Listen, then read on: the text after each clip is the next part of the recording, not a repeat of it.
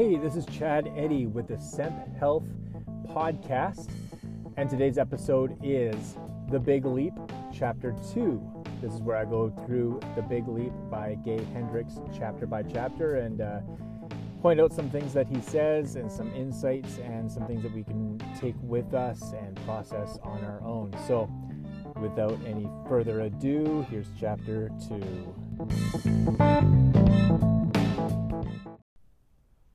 Hey, once again, I've been going through The Big Leap chapter by chapter and just listening to each chapter a number of times, making bookmarks. And I listen to this on audiobooks. So in case you're wondering why I'm saying I'm listening to a book, that's why. I listen to it on audiobook. I do bookmarks. I keep bookmarks, and then I go back and listen to the bookmarks that I've kept. And that's what I'm bringing to you today. I also have actually the printed copy because my wife and I have read it together once so far. We're going through another book the second time, but this one we've read once so far together. But I've listened to the audiobook, I think 3 times, read it once, and now I'm going through it like chapter by chapter. I'm listening to each chapter a number of times to bring this to you. And it's a really good book. I really enjoy it. We'll get to some parts that I have a couple of reservations about, but this chapter is really great. It talks about the upper limit problem. And Gay Hendricks, the author, introduced the upper limit problem in chapter 1. So if you want to know more about what it is and sort of the background of it and how Gay Hendricks himself came up with this sort of, I was going to say nomenclature. I'm not sure if that's the right word, but this definition of the upper limit problem, then you can go back to listen to that episode. But today we're going to be looking at chapter 2, which goes a little bit further and deeper into what the upper limit problem is. He says, the upper limit problem crosses the boundaries of money, love, and creativity. So basically, if you feel like you've had enough, if you feel like you've had enough money, then a trigger will switch, or a switch will trigger, one or the other. It'll trigger something in you that says, okay, that's enough. That's good. And then in you, there's something that will happen that will bring you back down to your reality, to your comfort zone, to your thermostat setting. I think he went through the thermostat setting in chapter 1, the thermostat setting that we all have. What we tolerate as far as our finances go, as far as our love for ourselves and for other people and feeling loved by other people, as far as that goes, our relationships, and as far as our creativity goes. And that's something that doesn't get focused on a lot, is the creativity part. But we're all such creative beings. I mean, we're made in the image of a creative God who created everything by the imagination of his will. A couple of cool bikes going by me here. He's such a creative God, and he made us in his image. We are infinitely creative, but we're told, throughout our childhood and throughout our lives, you need to stay within the lines. You can't stray too far out. You can't do this. You can't do that. That doesn't even make any sense. Why would you want to do that? That's not sensical. And it squashes our creativity, and then we start to feel, oh yeah, I can't really go there. That doesn't make any sense. It squashes our creativity, and you can think of it in art, but it's so much more than just visual art. It's how we think. It's how we behave. It's what we do. You can't go too far outside the boundaries that have been set for you, and that's sort of our part of our thermostat. And so what Gay Hendricks is saying here is that the upper limit problem crosses the boundaries of money, love, and creativity. So we tend to follow big leaps with big mess-ups, and that mess-ups rubber band you back to the place where you were before. So if say you get a big promotion at work, and you excel in your success and your money and your income and stuff like that, that often what happens is that your upper limit trigger switches or triggers, and in some other way, maybe your relationship with your wife or your kids or or somebody else, it crumbles because you can't handle being outside of that comfort zone that you were living in. And so some way you need to get back to that thermostat setting. It's an upper limit problem that switches when you get outside of that thermostat setting. And in one way of those three ways, he says, it'll rubber band you back to where you were, where you're comfortable. He says breakthroughs are thrilling and important. So this is when he's talking to a friend of his or a client of his that had a big breakthrough as far as her understanding of how loved she can allow herself to be. And so she had a big breakthrough, and she called him all excited. I met this guy. I'm in love. He loves me. I'm allowing this. This is great. It's better than I ever thought it would be. It's exhilarating. He's like, great. That's awesome. Wonderful. Breakthroughs are thrilling and important, but it's the subsequent stabilization and integration of the breakthrough into daily life that causes the changes to become permanent. So it's a warning. He's saying, that's great. That's awesome. You need that. You need to break through. We all need to break through. But be careful because, well, like he said before, life or ourselves or our upper limit problem has a tendency to rubber band us back into the place where we're comfortable. So we need to continue going through this process where we're expanding ourselves, expanding and raising the temperature, raising that thermostat setting. Because it's the subsequent stabilization and integration of the breakthrough into our daily life that causes the changes to become permanent. He says, are you willing, he asked this lady, are you willing to be wealthy in both money and love? Are you willing to be wealthy in both money and love? Now, a lot of people, it's so common and popular. It's another book that I've read called Secrets of the Millionaire Mind by T. Harv Eker. And in that, Eckerd talks about this belief that people have and this complaint or this pushback, this argument that people have with him. And they say, and I've heard this so many times, and you know what? I've said this so many times, probably from church stages, that it's better to have love than to have money. And love's better than money. And he's like, that's just a stupid thing to say. He says, what's more important, an arm or a leg? Like, you can't say, well, your leg's not very important because your arm's important. Well, yeah, my arm's important, but so is my leg. What's more important? One child or another. You can't make them mutually exclusive. You know what I mean? You can't say, oh, money's not important because love is important. Well, yeah, love is important. And money is important, and both of them are important all at the same time. That's great. That's wonderful. So the question is, are you willing to be wealthy in both money and love? Because a lot of people aren't. And this lady that he had the example of wanted to be wealthy in money, but she couldn't see how she could also be wealthy in love. A lot of us, a lot of Christians especially, a lot of church religious people, we're like, oh no, love is all that matters. Love is all that matters. Love is all that matters, and money gets in the way of that. Money is the root of all evil, they say, misquoting the verse. And so you can't have both money and love. Well, are you willing? Are you willing to have both money and love? Are you willing to be both rich and spiritual, or both rich and godly? Are you willing to be a wonderful Christian? Are you willing to be used by God in wonderful ways and be wealthy? Are you willing? And that's a big question for a lot of people. That was a big question for me for a long time. Are you willing? And still, it sort of tweaks something in me and goes, oh, am I? And I need to affirm that again and again and again. Okay, he says you have at least one hidden barrier that's keeping you from being completely successful. So this is where he talks about what those triggers are. He says you have at least one hidden barrier that's keeping you from being successful. He's going to list 4 of them. He says at least one of them is keeping you from being successful. And when you encounter the barrier, your upper limit problem is triggered. So he's going to, and I'll tell you what they are. He's going to tell us what those 4 barriers are, and all of us have at least one, and probably more. All right? So the 4 fears, And then he says each fear or barrier has a related false belief. So number one hidden barrier or fear is feeling fundamentally flawed. Great alliteration there. Feeling fundamentally flawed.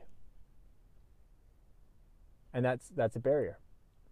So the related false belief is I cannot expand to my full creative genius because something is fundamentally bad about me. And I think that a lot of religious people have this one too. They're like, well, I'm a sinner. I don't deserve this. I don't deserve to be treated well. I don't deserve to have this kind of success. I'm a sinner. And that's so counter to what the gospel says. I mean, this isn't a religious podcast, but I am a religious guy, so I'm going to talk about the Christian faith. If you're not, then you can learn something. If you are, then you can learn something. The gospel, the Christian message says that, yeah, you once were a sinner, okay, but you've been saved, and you've been made a different creature, a new creation, and you are now a saint, and you can't identify yourself as a sinner. You can't identify yourself as fundamentally flawed anymore if you're a new creation. It's not going to happen. But if you're not a Christian, you could go along with this too. And I mean, you don't believe in sin probably if you're not a Christian, so that's probably not an issue. But maybe you've been told all your life, oh, you're not good for anything, you're worthless.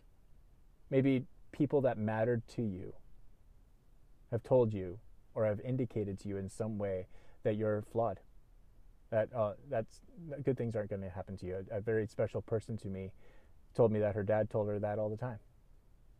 You're nothing special. And so this feeling of being fundamentally flawed keeps those people, or keeps us who have that issue in this trap, saying, well, I can't really be that successful because I don't deserve it. I'm fundamentally flawed.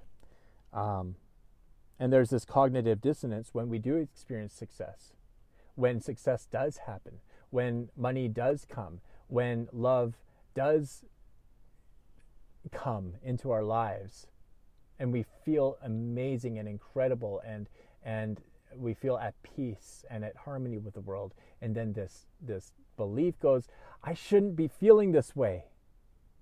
Well, that's that hidden barrier.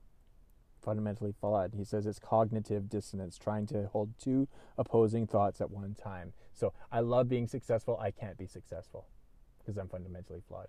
And he says either what you're going to do is you're going to just sabotage yourself, completely sabotage yourself, or you're just going to shut down. Right? So you're going to just sabotage the love, sabotage the money, sabotage the creativity. Get back to that comfortable thermostat setting, or you're just going to forget about it altogether. And the cure is to shine the light of awareness on this false belief and say, okay, you know what's happening right now?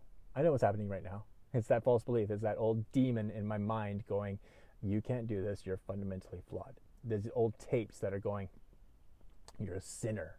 You shouldn't experience this kind of happiness. You shouldn't experience this kind of joy. You're nothing but a sinner.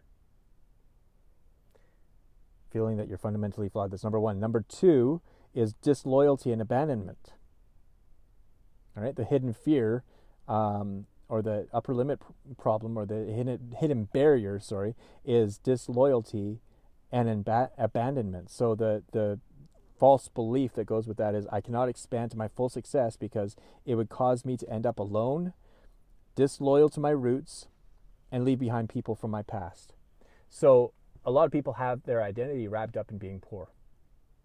A lot of people have their identity wrapped up in being poor. You know, this is what our people are like. We are poor. You know, we're not the rich people, those rich bastards, those rich jerks. That's not our kind of people. These are our kind of people. We're poor. We pride ourselves in being poor. And so when a person that has that barrier gets wealthy or has some success or has some love, then they feel disloyal. They're like, oh, I'm leaving all these people behind. I'm being disloyal to my roots. I'm going to be all alone. They're going to disown me. They're going to abandon me. And you know what? That sometimes happens. I mean, that fear is justified or legitimate in some ways, because sometimes that actually happens, and people do end up alone. People do end up, or at least abandoned by their people. And so the two questions asked here are, did I break the family's spoken or unspoken rules to get where I am? Did I break the family's spoken or unspoken rules to get where I am? And then number two is, did I fail to meet the expectations my parents had of me to get where I am? My parents expected me to do this and this and this and this and this, and I instead went and did this, and it made me happy. My parents expected me to become a doctor, lawyer, teacher, nurse, chiropractor, whatever. My parents expected me to do this. I went and became an artist. And that makes me happy. But I'm not happy because I failed to meet my parents' expectations. You know, that's that whole hidden barrier. And again, you need to shine the light of awareness on that. Feeling of guilt holds you back from success. And that triggers something, and then that pulls you back to reality. Like, oh, you're right, I couldn't do this. When that's not true at all. It's just a self-fulfilling prophecy. And when parents put that on their kids, it's a self-fulfilling prophecy. It's saying, our people aren't like that. And then the kids try to break out of that, but that feeling of guilt, of disloyalty, and abandonment that triggers them, and then they sabotage their own happiness, and they come back and they say, oh yeah, you were right, Dad. You're right, Mom. And then the mom and dad feels so justified in saying, yep, see, I told you so. It didn't need to happen. It didn't need to happen. That person could experience the success that they strove after. They could experience the happiness, the love, the creativity that they strove after. But that hidden barrier kept them from doing that. All right, number 3, believing that more success brings a bigger burden. Believing that more success brings a bigger burden. So the belief that goes with that is, I can't expand to my highest potential because I'd end up being even bigger burden than I am now. And this is a lot of people who got the feeling, or got the idea, got the impression at a very young age that their life is burdensome to their parents or to other people. You know, maybe they were told their whole life, oh yeah, you were an accident. You know, we didn't really mean to have you, but we had you, and okay, yeah, we're happy about it now, but just so you know, you weren't really planned, and we weren't really expecting you, so, you know, we didn't get to go on our vacation, we didn't get to pursue our careers because we had this little kid. And this feeling of being a burden carries with that person throughout their adulthood, and it keeps them from being that success, because they're like, if I shine too brightly, if I expand too much in this world, I'm going to be a bigger burden to more people. I can't do that. I can't do that to my parents again. I can't do that to the people I love. And so they stay small. Not knowing that the more they expand, the better they make the lives of those around them. But it's that trigger, again, it's that trigger. And we need to remove the crimes our parents and siblings convicted us of, Gay Hendricks says, before we enter kindergarten. The crimes our parents and siblings convicted us of before we enter kindergarten. So it could be our siblings too. It could be our siblings that communicate to us, you know what, if you weren't born, I'd have all my parents' attention. Thanks a lot for being born. Ugh, you're such a burden. You take away all my attention. And it's this crime that we're convicted of before we even enter kindergarten that we're fighting against the rest of our lives, or that we just, you know, we'll go with. We're like, okay, yeah, I'm a big burden. I can't expand too much. Okay, number 4, the crime of outshining. The crime of outshining is related, I think. But the belief is that I must not expand to my full success, because if I did, I would outshine fill in the blank and make him or her feel bad or look bad. So I feel this one. I feel this one pretty acutely, not necessarily growing up, but with my kids. And I know that that I've put that on some of them. I know that I put that on some of them, and it makes me sad. Um, no parent's perfect. And when I'm saying this and saying, oh yeah, your parent might have done this, your parent might have done this, um, I'm not condemning your parents either, because no parent's perfect. And I think as parents, all of us have done probably all these things. Oh, lovely car alarm. All of us have done a lot of these different things to our kids and put these things on our kids, and our kids are going to have to work through them just like we have to work through them. But this one is, I must not expand to my full success, because if I did, I would outshine blank and make him or her feel bad or look bad. It's an athlete, it's a gifted athlete who's like, well, you know what, just tone down your giftedness because your brother isn't that gifted or your sister isn't that gifted, and you don't want to make them feel bad. And so that person lives the rest of their life going, oh, well, if I really shine that much, if I really expand, if I really experience the love and creativity and money and success and happiness that I crave, then it'll make other people feel bad. And so that's that trigger that goes, nope, snap back to your comfort zone. It's a crime that exists only in your parents' imagination. It doesn't exist anywhere else. So he ends up with saying, your upper limit problem lives in the moment-by-moment interactions you have with yourself and in the people around you. You make your decisions in your life based on these false beliefs. You make the decisions in your life based on the crime of outshining others. You make the decisions in your life based on your fear of getting too big or of disloyalty. And so do I. And it's not just the big decisions, it's the little day-by-day decisions.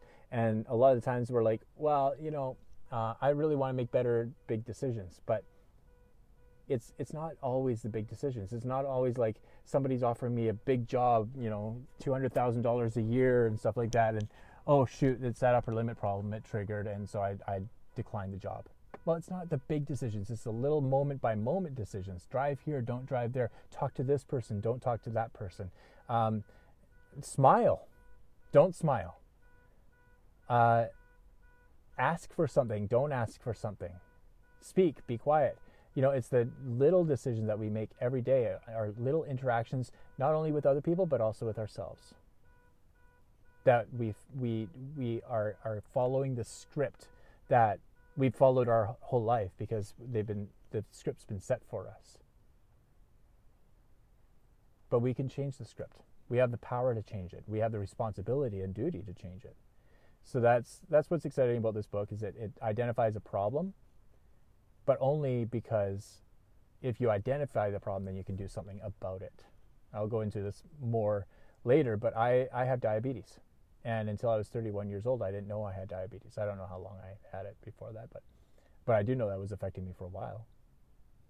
But it was only after I identified it, after I was diagnosed, okay, this is the issue, and this is how we deal with it, that I was able to run with it. So why don't you and I do that and take these 4 upper limit problems, or these 4 false beliefs, and figure out what we've been believing and what's been dictating our lives. So the 4 fears or false beliefs that are feeling fundamentally flawed, disloyalty and abandonment, believing that more success brings a bigger burden, and the crime of outshining. Those are the 4 fears.